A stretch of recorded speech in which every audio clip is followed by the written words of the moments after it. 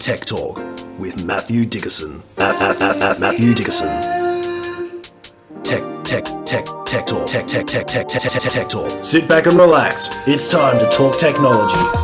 Greetings, Homo sapiens sapiens, and of course all other unspecified intelligent life forms. Congratulations once again for your excellent choice of podcast. Welcome to Tech Talk. Here we have the best kind of Tech Talk because our Tech Talk is organically infused with the voice of Matthew Dickerson. And here supplying that voice today is Matthew Dickerson himself. How's that for putting out the welcome, Matt? That is a very welcome, Matt. Welcome, Matt. Now, it's funny you should mention Homo sapiens sapiens there. I remember when we were back at primary school and one of our subjects, one of our assignments we had to go and do the research for and hand in a massive 3 or 4 page assignment on was the reproductive system of any animal. So me being a bit of a smart aleck said to the teacher, is that any animal? And yes, of course, young Matthew, any animal. So I said, well, I'm going to choose a Homo sapiens sapien. And the teacher either didn't know or just didn't care enough about what I was saying and said, sure thing, go for it. So I presented my assignment on the reproductive system of the Homo sapiens sapien. And of course, next thing I'm sitting in front of the principal going, why are you bringing in pictures of human genitalia? Well, that was the assignment. So you've got to be careful. Dirty boy. Right, yeah, you've got to be careful what you do. Now, speaking of being careful, I'm excited and frustrated today all at the same time. One of our 9 stories I'm very excited about. Now, I get excited about all of our 9 stories each week because they are exciting. For sure. But this one I'm actually getting some messages about because over the years I've said to people, here's 50 cents, give me a phone call when this certain thing happens to you. And they laugh at me and say, no, it'll never happen to me. And it started happening, and we'll give you some more data when we get to that story. But before we get to that story, I've had a few more messages sent to me this week about an article that some people read in the paper. And it's one of those old frustrating things that people like to roll out the common myths. Now, this is a former federal government minister who wrote this article about EVs.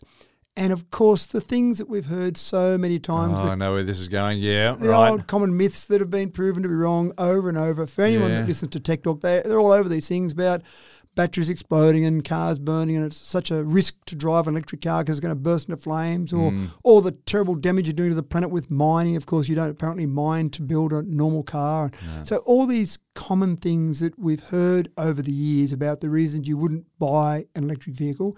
And, of course, this person's written an article today, this week, about all these reasons you wouldn't buy an electric vehicle, all these myths from years ago that have been proven wrong over and over. Yeah, so there's nothing new in these arguments, I gather. Nothing new. And in fact, more than nothing new, there's lots of things that are old and they've already been proven. Yeah. Absolutely right. And what worries me about that is your background from a science perspective, you really are holding on to information and getting facts presented to you, information presented to you, but you're happy to change it based on more information presented to you. Yeah, that's right. When the information changes, when the facts change in light of new evidence, yeah. Yeah, and that's where some people just don't seem to understand that whole process. They get locked onto a view, they get locked onto a position, and it doesn't matter what other information you present to them, doesn't matter how many other bits of data you present to them and say, here are all the things that kind of show that what you're saying is absolutely, completely and terribly wrong, but they keep saying it over and over and over. And then they go and write articles in national newspapers, which then try and influence people's thinking. So it's a bit frustrating from that perspective. Well, I guess all it's going to be doing is reinforcing the misconceptions that people who already have those opinions they're just reinforcing it for them. So it does, but you do also worry about people that are on the fence that aren't really sure, and they're thinking about one bit of information, they're thinking about going a certain direction, and then they read this article from a respected person. They say, oh, lucky we didn't go down that path because now that I've read this information. So the whole idea of an opinion column is to have an opinion and probably to influence people. And in this case, I'm always happy to hear different opinions, always happy to hear debate, love having good debate, sitting around a dinner table with friends, having a debate about the whatever is very much, it sounds a bit boring, that's my fun space. But I don't like it when it's based on misinformation. Lies. It's so, you said that it's frustrating, yeah? And I guess, look, exploding batteries, we've now got enough EVs in Australia, and we've had them in Australia for a while now.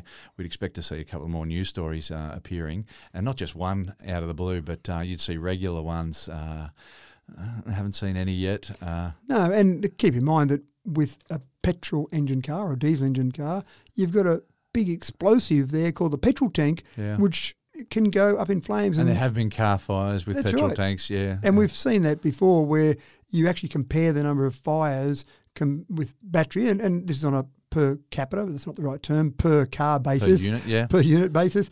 The number of fires in an EV compared to the number of fires in petrol cars, it's more on a percentage basis with petrol cars than it is with EVs. But of course, sometimes they do make the news with an EV because it is news with, oh no, look at this terrible EV. It's something different. It is something different, But anyway, we'll keep soldiering on. People that listen to Tech Talk have got the information, have got the current, up-to-date facts as we know them today, which might change next week. But as we know them today, these are accurate. Yeah, and that's the way to go, folks. All right, our first story involves a little bit of movie magic. You're probably aware that before movie makers release their masterpiece to the world, that the very late stages of production require a test audience or two. There, a small production team will watch the people who are watching the movie to gauge their reactions so that fine adjustments can be made before the big release. But of course, we live in the future now, and judging people's reactions by looking is not enough anymore. We need hard biometric data, and to get that, we need to hardwire people into their cinematic experience directly. So, in Bristol in the UK, a whole cinema has been purpose-built with this in mind. Matt, would a large popcorn and cola be enough to distract me from the 24 electrodes stuck to my head and torso? I'm not sure how many electrodes they stick to you, but presumably a few. And it is fascinating, isn't it? Wired up. That's right. The old focus group, as you said, watching people's reactions, even filling in questionnaires afterwards. What did you think of this part of the movie and how did you react and how did you feel about this? Oh, I don't know, that was half an hour ago now. I don't know how I felt about it now. They'll even test different endings, different scenarios in movies. So they'll bring in a focus group and they'll run one process and then they'll bring in another focus group and run a different ending or have some different things happen to characters. Some character might die, some character may not die and all of that. But it is a bit archaic to then say, now fill in these 10 questions about that movie and then base the whole release of this movie on that. So this is actually quite fascinating. You can monitor heart rate, eye movement, brain activity. You've got the electrical properties of the attendee's skin to assess emotional and sympathetic reactions. So you've got a whole range of things being judged and being monitored here to really get that instant process. Now you can imagine afterwards, so it's 36 viewers at a time, you can imagine afterwards you'd have this wonderful process where the director would be watching the movie and then have some sort of graph, almost like a worm. When you see a worm on a debate, a political debate, you just have this graph about different reactions that were occurring and then working out what should happen. And then, of course, I imagine that if you're doing a scenario where it was a different ending, for example, you might have that graph overlaid against the other one to see which got the best emotional reaction or what made people happy, a whole range of things there. Blurring the lines between art and science. Oh, absolutely right. And surely one of the skills of a Steven Spielberg, for example, would be, I know audiences. Yeah, you know your audience. It's going to work. Yeah. Compared to, well, I looked at the data, actually, Mr. Spielberg, and no, this doesn't work, but this is over here. This one does work. And, gee, it is a fine line, isn't it, between that art and that science. But what a great way to almost ensure you're going to have a hit movie, because you probably want to refine it when it hasn't been released rather than release it to the world and then go, oh, actually, it wasn't that good, was it? We thought this would be a great response. The fear of the flop. Well, that's exactly it, and that's exactly what we're going down. Biometric data is quite fascinating. This is a way we're seeing biometric data be used in effectively marketing, but biometric data has been used in marketing, it's used in healthcare. So I think this is a really big health area that's being developed more and more.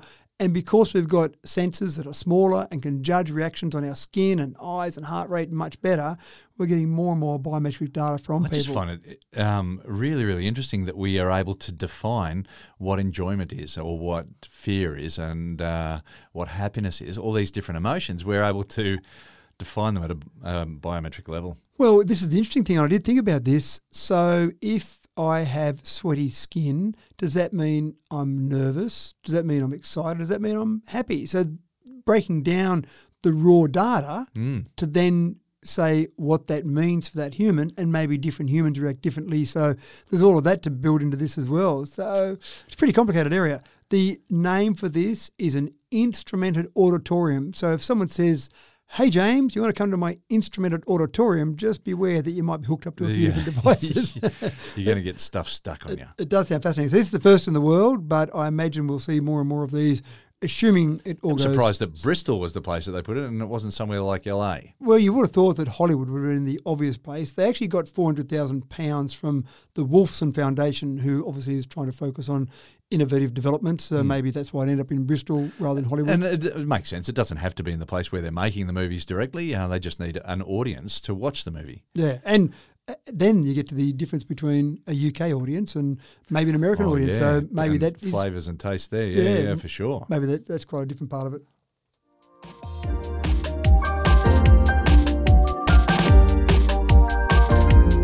I understand, and from a very reliable source, mind you, that having a mammogram done is, well, reasonably unpleasant as far as experiences go. The whole boob squashing enterprise is a major drawback.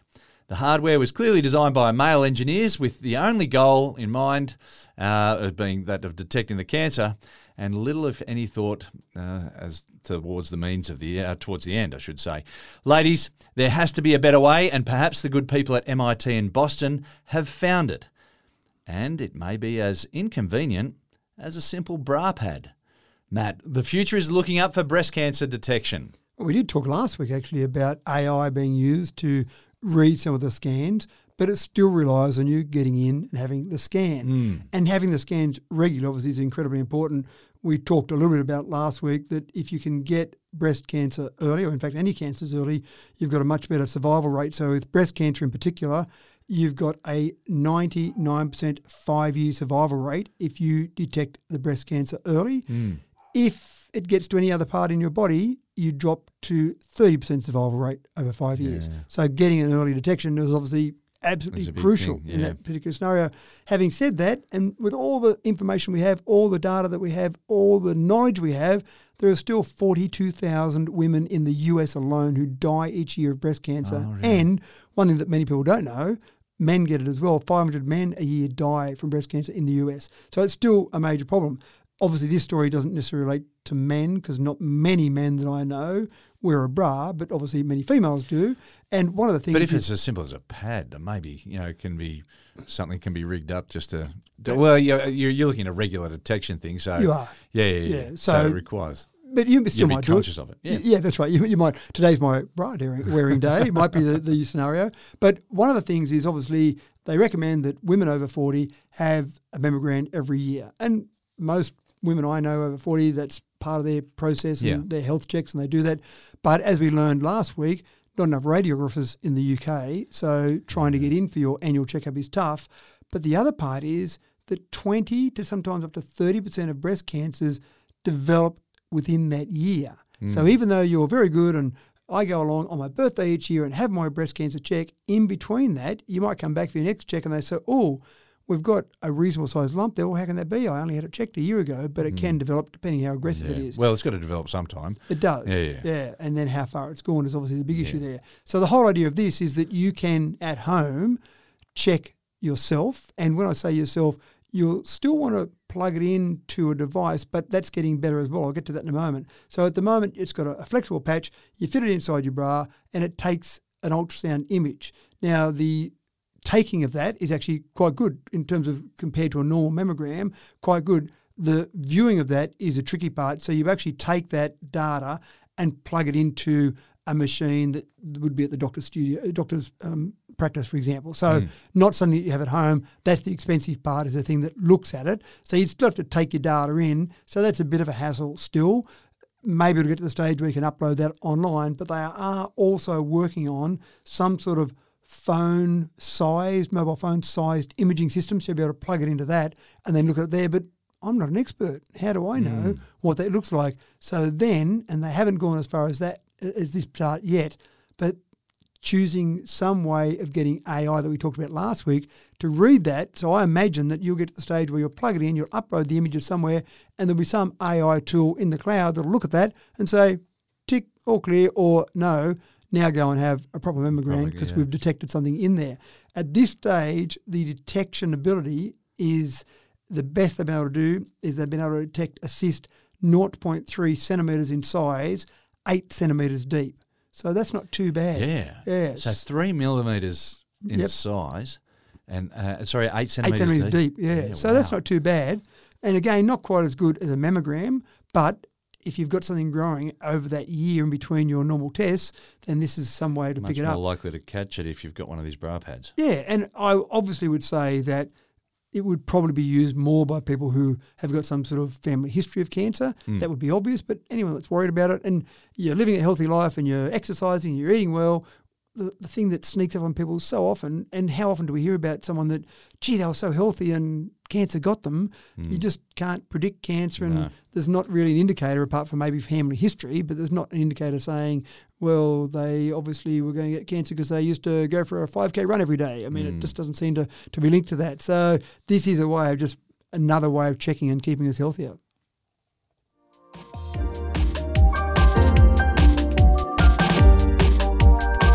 And continuing in the spirit of early detection, we segue to a story about early bushfire detection. As we hurtle headlong into another El Nino, our national bushfire paranoia soaks in once again, well and truly into the collective psyche. No one wants to be caught off guard, and information is everything.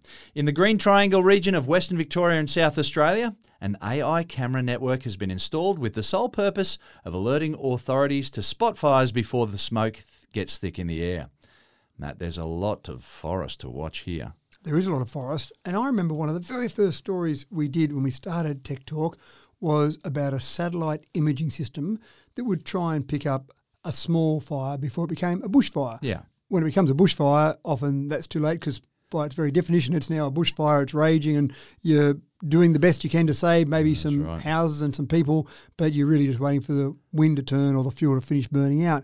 If you can detect it before it gets to that bushfire stage, then happy days. The problem with satellite imagery, most of the time we're talking about geostationary satellites, 36,000 kilometres above the Earth. That makes it hard to get really good high-definition photos. What this particular system does is it uses ground-based cameras, high-definition ground-based cameras, in addition to satellite feeds, in addition to some AI, so that you can get, hopefully, some sort of early bushfire detection. And again, I keep saying bushfire, but early spot fire detection might be more accurate. So then you can get people on the ground, into the system, get it put out before it starts to take hold. And the amount you would save in people, in buildings, in actual forests would be quite incredible. And we've seen examples, unfortunately, in Australia over recent years where some incredible damage has been done by bushfires. And let's face it, with the changing climate we have, we're going to get more extremes, and so we're expecting to have more bushfires as time goes forward. So this is a really clever system. And again, I think the big difference between this, and we go back to 140-odd episodes ago, and we did that very first one, is the addition of those ground-based cameras so that you can pick up something much earlier. And obviously what they're doing with these cameras is looking for a heat signature. So you're not looking just for something that looks like some flames, you're looking for a specific heat signature, which is what those satellite systems are doing, but it just doesn't have the same resolution in the satellite system as it does at the ground level. Sorry. I was just going to say that with AI technology on the ground too, it can be reasonably cheap as well, a lot less expensive than sending satellites up into space. That's right. If you've got cameras on the ground in areas that are likely or possible for bushfires. Lots and lots of cameras. And then add some AI in there so you don't have to have people sitting there monitoring it the whole time. So they'd have an algorithm set up that says, look for these heat signatures, use the satellite images to get an overall picture, because again, that can give you more than one area that might be breaking out, if you like, and then the high definition of the ground-based cameras to make sure that it is really a fire, then send the troops in as quick as you possibly can and get that fire put out. So it's just, I just love human ingenuity, and I love the way we just keep solving problems. Bushfires have been around forever. I'm sure ever since lightning strikes were around, before man discovered fire, there were probably bushfires around because it wasn't always someone flicking a cigarette out the window. Lightning strikes obviously cause problems as well. And again, to get to the point now where we're trying to detect these before they even become bushfires, is quite incredible.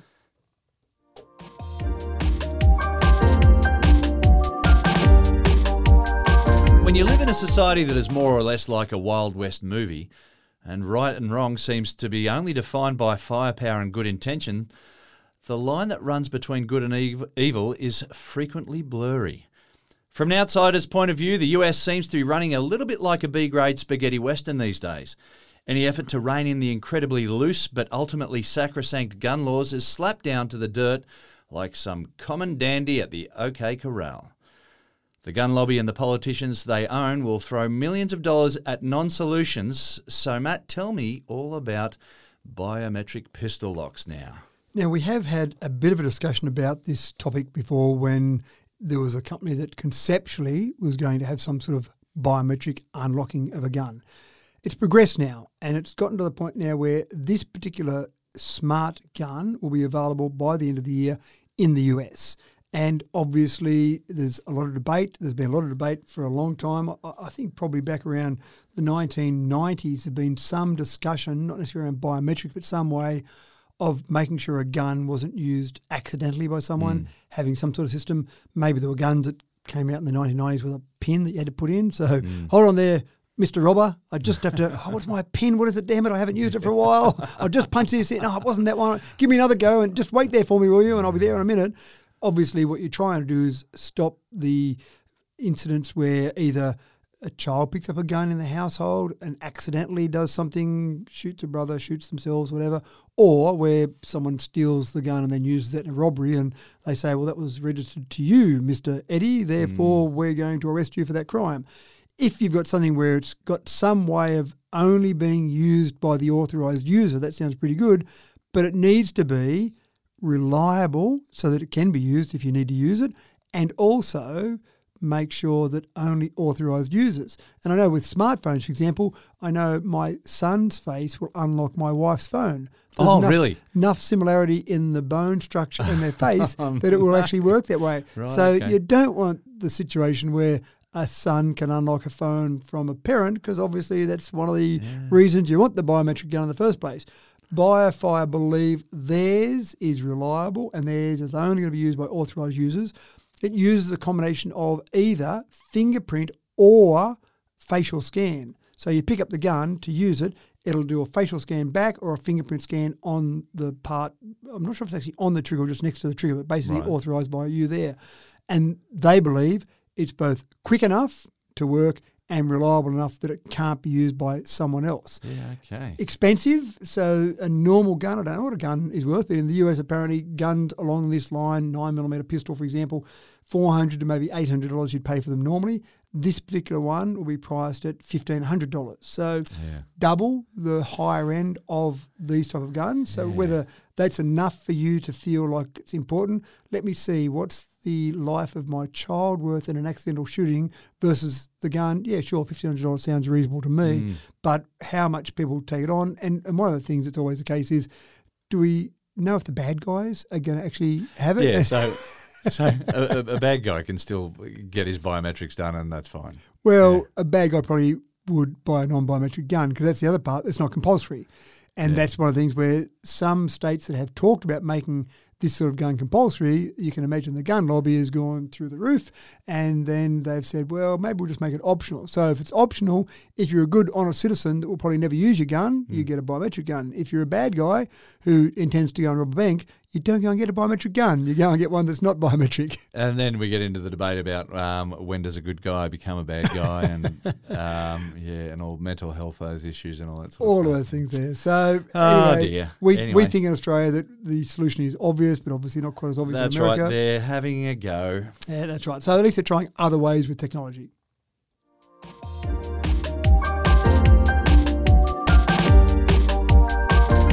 We hear the mumblers and the grumblers drone on about how now EVs are so bad, and I hold my tongue. They have so many reasons as to why we should steer away from EVs. And for the better part, the naysayers have been in good company here in the land of Oz. Up until now, it seems as though it may not be the case for much longer. Australia has been dragging the chain on global EV sales, but recent stats have seen a significant shift, Matt. At last! I am excited. So let me go back a little bit and give you some of the older data. Way back in 2013, I bought my first EV, which was an EV, a Holden Volt. 10 years ago. It was an EV with a range extender. So it had a petrol engine, but it ran on the battery for about 70 kilometres of range. And if you went past that, the petrol engine would start up so you could keep driving. So it was a way to solve range anxiety with the batteries not as good as they are today. And interestingly enough, if you drove it for, I think it was 3 months and the petrol engine had it started, it would give you a warning, because at one stage I got a warning come off my dash and said, by the way, the petrol engine hasn't started for 3 months. We need to make sure the lubricants are all working correctly. Press this button and the petrol engine will start and run for a couple of minutes. And so I did that. So that it meant, obviously, for 3 months I hadn't driven more than 70 kilometres between charges. So fantastic. I drove it as an EV. In that year, 0.02% of all new car sales in this country were EVs. And that's when I talk about EVs in this report, I'm talking about EVs as in a straight battery electric vehicle. Rather than hybrids. Not hybrids, except in this data is included plug-in hybrids like that Holden Volt, which plugged in and had the range extender. And so ones that still plug in are included in the EV sales, but the ones that plug in terms of the overall sales, very small percentage of those. Most people now are just going battery electric. So that was 2013. In 2014, up to 0.12%. Not exactly screaming ahead. 2015, up to 0.15%. 2016, it dropped back to 0.12%. So 2016. That's right. So people are going, yeah, it was a bit of a fad. Put it up there with yo-yos, maybe Rubik's Cubes, and it was a bit of a passing fad, and now it's all over. Then we jump forward a little bit. They didn't progress much through those years. In 2020, it was all the way up to 0.78%. 2021 doubled to 1.95%. We're on a bit of a march here now. Well, at least we're into numbers that are bigger than like 1. That's right. 2022, we almost doubled again to 3.81%. And now what I'm excited about is the first 6 months of this year, 8.4%. There we go. Now that's starting to happen. So that's another doubling or more than doubling. And my wild prediction, which I'm pretty safe in saying, I think by the end of this year, we'll be at double digits. Given the fact that the first 6 months are at 8.4%, I guarantee by the end of the year we'll be over 10%. So that's pretty exciting. So that's been a doubling, exponential growth for the last few years. Obviously, you can't keep doubling forever. You're going to hit 100% at some point. But at least it's going on the march. Now, we still are a little ways behind some parts of the world. Yeah. We've got to be careful and get this into perspective. That's right. Norway, over 90%. This is last year. 90%? Yep. Sweden, Netherlands, Germany, China. This is all based on 2022 figures, all over 30%. So they're going ahead quite well. In the states across this nation, the ACT, and we've talked about the ACT before, they've had some quite progressive policies. 21.8% of all new car sales for the first 6 months of this year were EVs. There you go. Tasmania and New South Wales, both at 9%. Tasmania just slightly ahead of New South Wales, but basically 9%. And I think that's interesting because New South Wales was dragging the chain, but now we've got a couple of government policies, not big things, but just enough that have made people think about it. So it's amazing how a small policy can have a big impact. And the NT sits last at 2.4%. So they've got a little way to go to catch up. But the thing that I like the most about all this latest data that's come in is that there were 46,624 EVs sold in the first 6 months. The top 4 models, no surprise with the top model, it's the same as the top model around the world, the Tesla Model Y, 30.0% of market share they had. The Tesla Model 3 next, 24.8%. BYD Atto 3, 13.3%. And the Chinese-owned MG brand, so that was obviously the old British MG, but they bought the brand because they wanted to have some sort of brand that was already established, but it's a Chinese company. Chinese-owned MG had their ZS EV, 3.8%. Obviously, you're down to small numbers now. But what I noticed in there was I was looking out for the big car manufacturers, the Volkswagen, the Toyota, the Ford, the Honda, the Mazda. In those top 4, they're not there. So yeah, right. You start thinking, wow, these are companies that didn't exist. Maybe, well, Tesla's a bit older than a decade old, but not much older. So maybe 15 years ago, these companies did not exist. There's a real shift happening. It is a real shift. And the traditional manufacturers that they know how to make cars. They know how to make cars on volume. They know how to pump out petrol cars and distribute them around the world. But they've been caught short. They've been caught just saying, we'll get there eventually. We'll keep producing these cars. We're selling them. And in the blink of an eye, suddenly the top 4 EV sales in Australia are brands that didn't exist 15 years ago. still only making up 8.4% of the market, but on a march forward.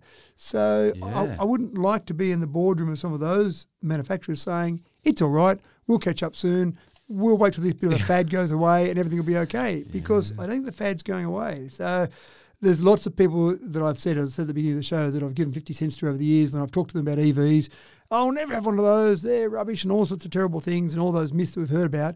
And that's my standard response. Here's 50 cents, give me a call. And I've typically said, within the decade, give me a call when you're driving one. And I've actually been getting calls from people saying, I don't want to say it, but you're right, I just bought my first EV. So people are buying them. People that said never's a big word. People that have said never will I buy one are starting to buy them. Well, I also was in a conversation just recently with someone who has bought themselves an EV, but they chose one from a traditional car manufacturer rather than buying a Tesla. And the reason was because they wanted to buy one from someone who had been making cars all the way through. And I thought, well, yeah, one of the things that I found appealing about Tesla was the fact that they redesigned the car. They just went back to scratch.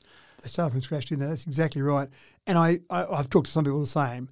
They like the incumbency, if you like, of someone that has already been doing it. They know how to do it. Some people get a bit nervous about the whole new world without regular servicing.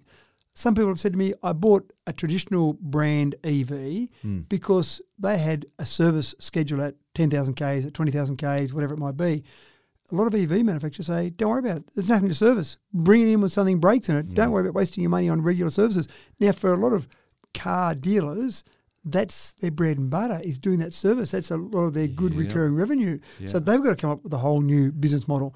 The other one that I find fascinating, and we've probably mentioned this before, take a big brand like Toyota.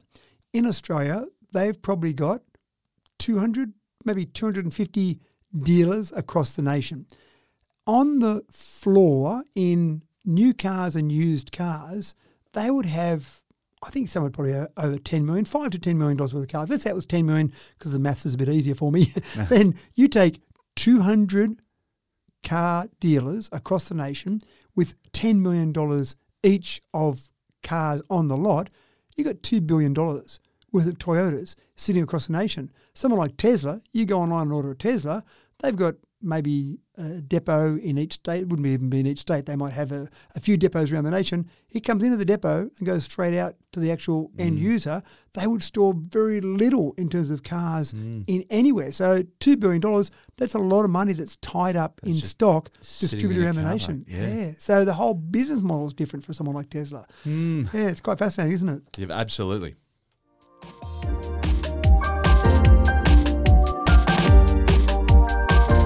Well, if you want to get rich quick, folks, one way might be to find a better way of storing electricity. It might even keep the anti-EV grumblers quiet.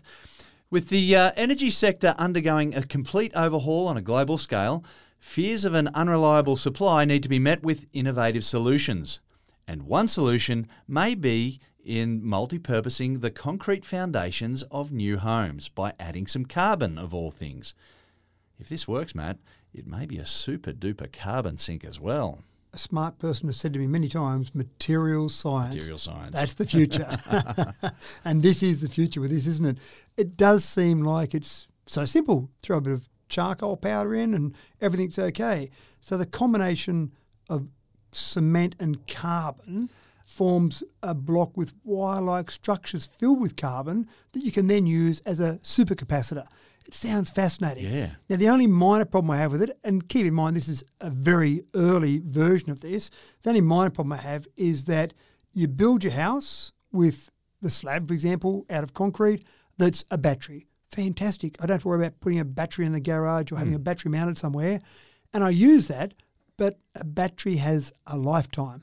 And they're estimating at this stage that this capacitor would have a lifetime of maybe 27 years. So in 27 years' time, you say, damn, my battery's gone. I have to pull down my house, knock out the slab, put a new slab in and put my house back up again. But well, perhaps in 27 years, there's another alternative as well. There could be, but I suspect that we won't start building houses out of this until that 27 years becomes more like maybe 100 years. You might expect if you built a house today that was a sort of normal structure at the moment, that we might have a slab base and brick walls, maybe cement render on the outside.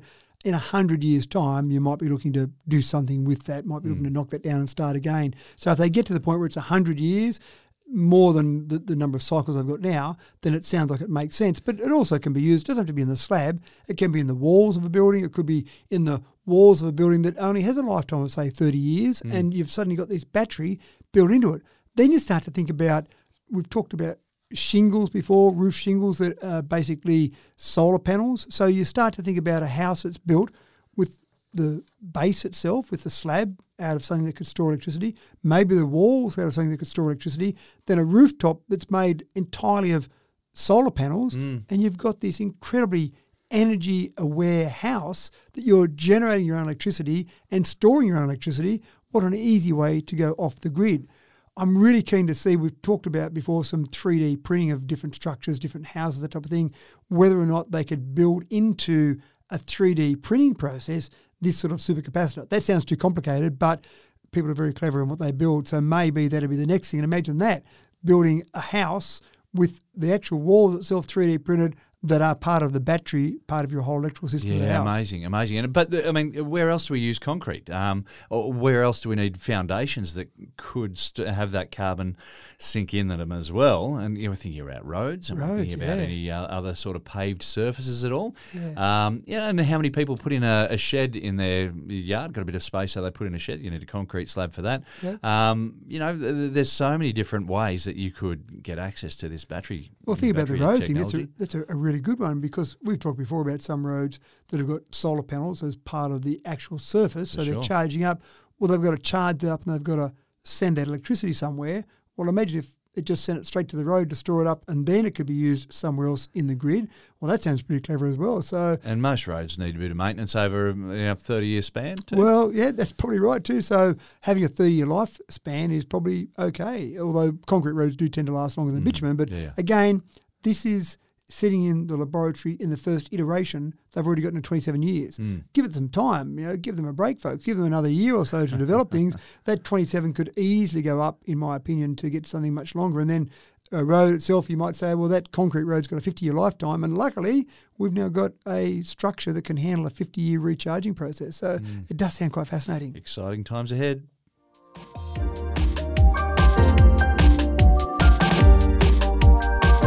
Remember when scams were as easy to spot as a poorly edited letter from a Nigerian prince looking for a bank account to dump his millions of dollars into? Scam warnings have become an unfortunate but necessary element of our podcast, as the scammers have created veils for themselves that appear more and more like legitimate enterprises these days. One of our previous tips for spotting scams online was to check the domain. If it doesn't look right, then just back away from it. Well, the scammers have been listening into us, folks, and lookalike domains are now becoming quite prolific. Matt, the internet has become like the streets of a Dickensian novel. Why can't they just leave us alone? Please, leave us alone. I challenge our listeners to use the word homoglyph in general conversation over the next week. Just slide it in there. A homoglyph. A homoglyph, that's right. So that's what we've got. This is the issue now. The latest little scam that people are doing, or not people, the scammers are doing, is using homoglyphs. So, for example, the letter L, a small letter L, and the number 1, and maybe an uppercase I, for example, could all look a bit the same. And so if you were looking for a domain name and you just want to check it, if you looked at it and it had an L or a 1 or an I in it, it might just go unnoticed, especially if you had an email that came through on your mobile phone, just a small font. It looks about right. Quick glance and it looks okay. Exactly right. The letter O and the number 0 look pretty similar as well, especially an uppercase O compared to the number 0. You've got to have a pretty hard look at that to pick the difference between those two. So again, you get an email through, I'm clever enough to know about these scams, I'll check the domain name. And you look at it, yep, that's right, it's legitimate because the domain name's right, and it wouldn't take me somewhere else if I went to the legitimate company's domain name. So, well, I'm now at a stage that if I get an email or a text message from somewhere, and they're saying, oh, look, you need to pay attention to this, I'll then go externally. I'll go and open up their site myself and go looking for how I deal with that. And to do that, you want to make sure you type in the site. Yeah. And actually, my wife got a phone call from the bank the other day, which turned out to be a legitimate phone call, but a phone call from the bank, and they talked to her about a few things, and my wife said, sure, but how do I know you're from the bank? And she said, well, good question. And so she had no real way of proving that she was from the bank. But again, this isn't something that normally happens. If you got a phone call from your bank, normally it would be, oh, sure, let's go through and fix it up. And it was just changing an FPOS machine over. It wasn't a big deal. It wasn't, say, by the way, give me your PIN and I've got your card here to go and put it through an ATM. But it was a legitimate thing then, because it was, okay, well, if you're legitimate, then you'll send someone to our business with that new FPOS machine to change it all over. Yeah. And again, even when you do that, what's to stop someone turning up with an FPOS machine that then directs the funds somewhere else? I mean, it just, where does it stop? Where does trust stop, and where can you stop checking for those things? And again, we're surrounded by artful dodgers, street urchins, picking our pockets on a daily basis. Picking our pockets electronically and virtually. So it is scary. One of the things that I think some companies are starting to do now is think about the variations of the domain that could be tricking people with homoglyphs and then registering those domains as well. But what a pain. If you've got a couple of L's in your domain name, we're going to have to go and register a variety of different domain names. You can survive picking one. You've got to pick three. That's right. And I suppose this is one of the things where two-factor authentication is important as well. Yep. But again, if you received an email, click on this just to go through and update your account. Yep, that all looks right. Click on that. And again, when they do it, they replicate the website so well, which is so much easier to do now with modern desktop publishing packages. So they click on something, the domain looks right, the website looks right, yep, that's okay, here's my details, and thanks very much, there's a scam, you just typed it in. So as we always say, be aware, be alert, just trust no one, which sounds like pretty sad advice, but unfortunately that's the case we're in now.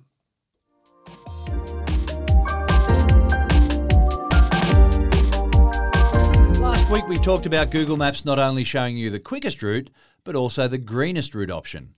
Well, from the University of British Columbia comes an algorithm for the chronically cautious. It's the safest route option.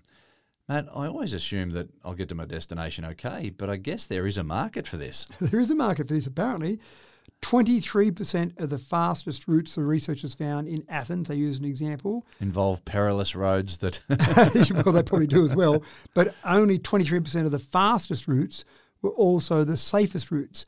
And when you think about it, when you've got congestion in a major city, then there are going to be some accident-prone areas. In the same way as when you look at maps and you see different colours on a map for congestion. So trying to get from A to B, I look at the map and go, I'll try and avoid that spot there because it's got some congestion. And so the greenest route we talked about, great idea.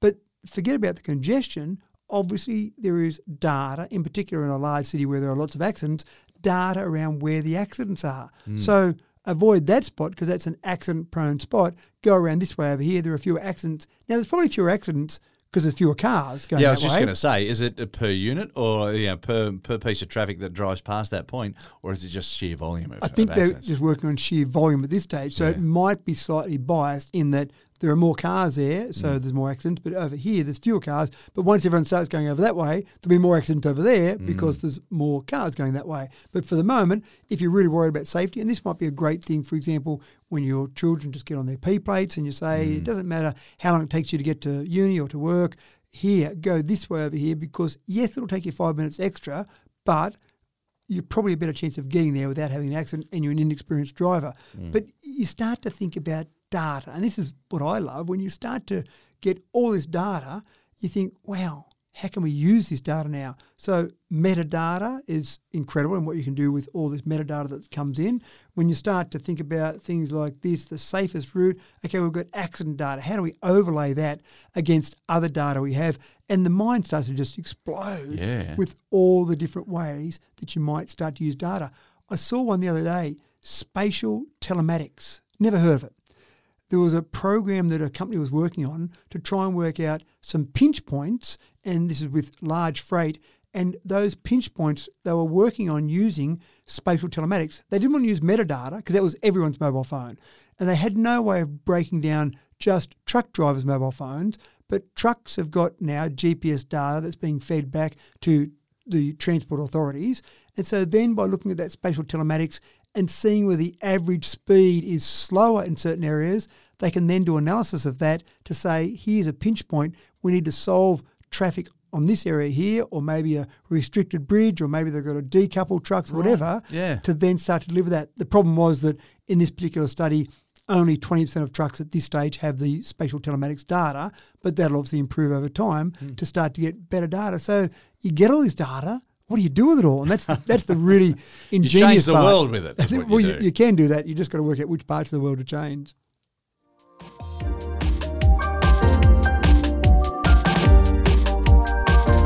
Okay, how are you feeling today, folks?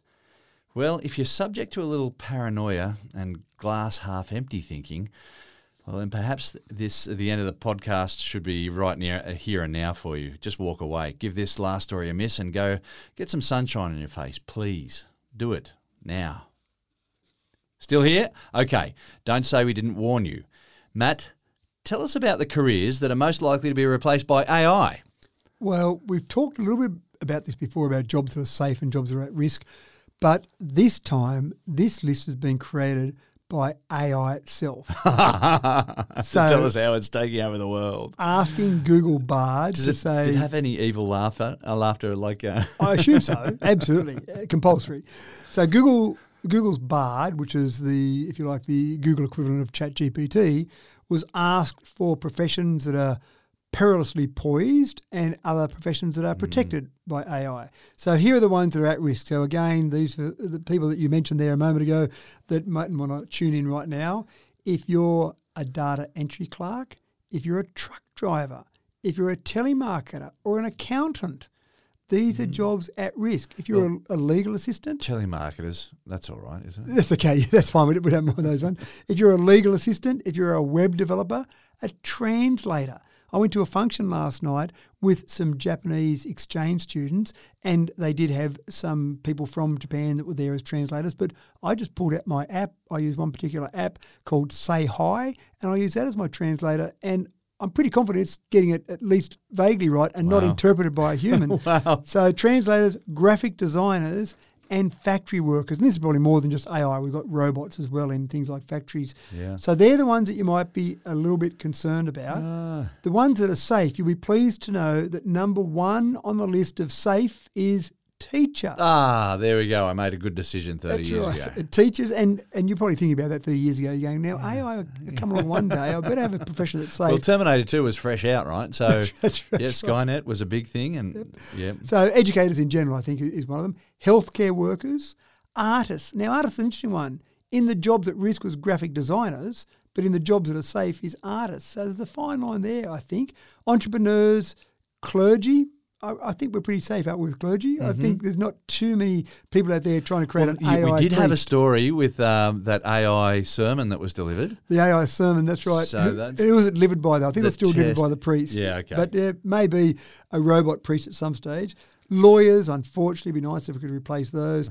HR professionals, customer service managers, and creative directors. And I think that's probably true in terms of creativity. It's hard to think and imagine about AI being creative, although it can be somewhat creative.